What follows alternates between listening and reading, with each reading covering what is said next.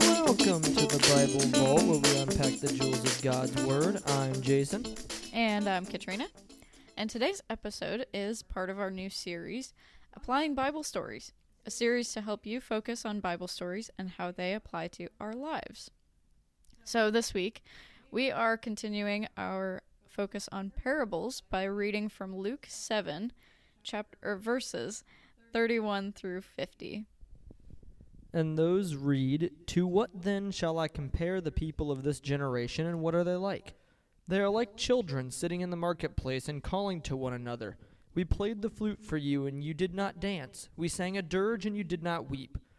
For John the Baptist has come eating no bread and drinking no wine, and you say he has a demon.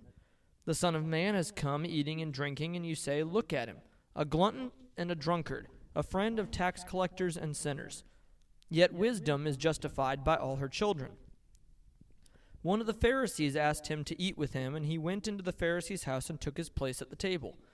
And behold, a woman of the city who was a sinner, when she learned that he was reclining at table in the Pharisee's house, brought an alabaster flask of ointment, and standing behind him at his feet weeping, she began to wet his feet with her tears, and wiped them with the hair of her head, and kissed his feet and anointed them with the ointment. Now, when the Pharisee who had invited him saw this, he said to himself, "If this man were a prophet, he would have known who and what sort of woman this is who is touching him, for she is a sinner." And Jesus answering said to him, "Simon, I have something to say to you." And he answered, "Say it, teacher." A certain moneylender had 2 debtors. One owed 500 denarii, and the other 50. When they could not pay, he canceled the debt of both. Now which of them will love him more? Simon answered, "The one, I suppose, for whom he canceled the larger debt." And he said to him, "You have judged rightly." Then turning toward the woman, he said to Simon, "Do you see this woman? I entered your house, and you gave me no water for my feet, but she's wet my feet with her tears and wiped them with her hair. You gave me no kiss, but from the time I came in she has not ceased to kiss my feet. You did not anoint my head with oil, but she has anointed my feet with ointment.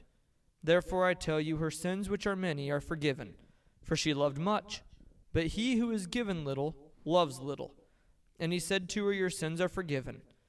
Then those who were at table with him began to say among themselves, "Who is this who even forgives sins?"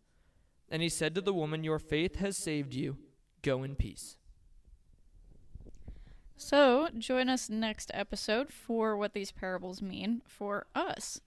If you have any questions about anything that we're talking about today, or anything you're hearing in any other episodes, or if you have any ideas for other episodes, or you have any comments, please be sure to head over to our Instagram page at the Bible Vault Podcast and shoot us a message. And as a new announcement, we just got a Facebook page that's also at the Bible Vault Podcast. So go ahead and give us a follow there, and we will post episode updates there as well. So we would love to hear from you. Thank you for joining us today on the Bible Vault. God bless, and we'll see you next time.